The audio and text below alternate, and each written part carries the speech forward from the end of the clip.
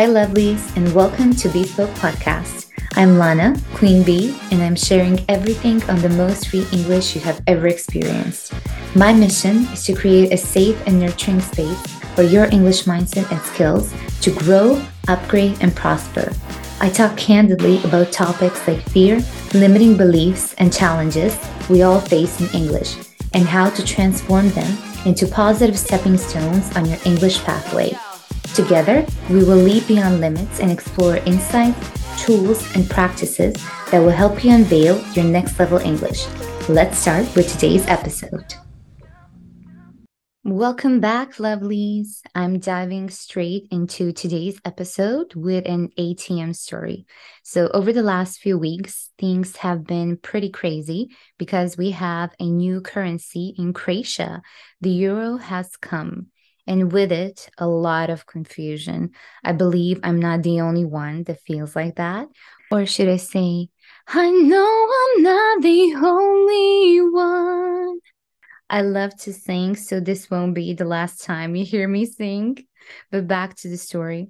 People are running around like headless chickens, not knowing how many kunas is 1 euro, or they look at the wrong price tag, etc. One situation that happened to me a few days ago reminded me that we have so many options available when it comes to aiding ourselves in case of unwanted English events. So I wanted to withdraw some money from the ATM. So I put the card in the ATM, started entering my PIN number, and then my finger slipped. Because of that, I pressed the wrong number, obviously.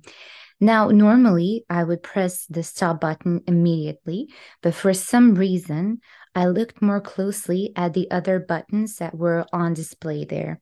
I have to be honest, I don't think I've noticed them before this situation. So, underneath the stop button, there were three more: the yellow one, correct button, the white one, help button, and the green one, confirmation button. For the life of me, I cannot understand how I haven't used them before.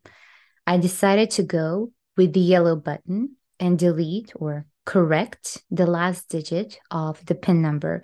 And it was so satisfying to do that instead of restarting the whole process again, which the old me would normally opt in for. I would like to translate that into English.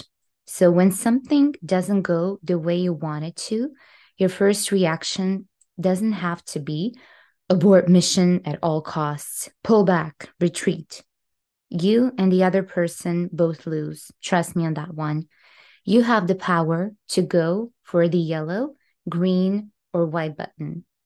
The green button gives a confirmation of a sticky situation for you, but it's okay and speaks very highly of you when you admit you have made a mistake. Whether it is in an email or during a speech, it is fair to be honest with everyone, including yourself. There is no point in lying to yourself or anyone else because you will always know the truth behind the lie. You can only get compliments for doing this and accolades and applause and everything that goes with it. The yellow button allows you to correct, to take back what you said and substitute it with whatever you want or find suitable during that occasion.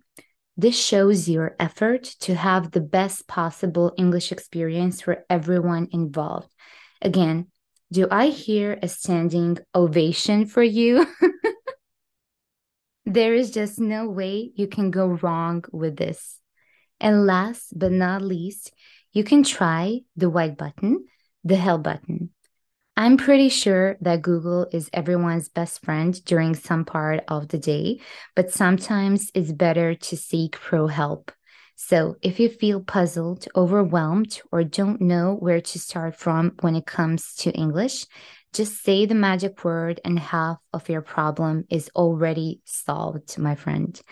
In my classes, I always encourage my clients to ask whatever they want so that they can progress faster, bigger, and better. If you need a hand with your English, I would be more than happy to assist you with your language journey. Just contact me via phone, social media DM, or email, and we will arrange our first Zoom call. Whatever you choose to do, don't let the stop option be your first and only one. I have to finish in the same way I started. Sending you a lot of love until next Thursday and a huge bye from your queen bee.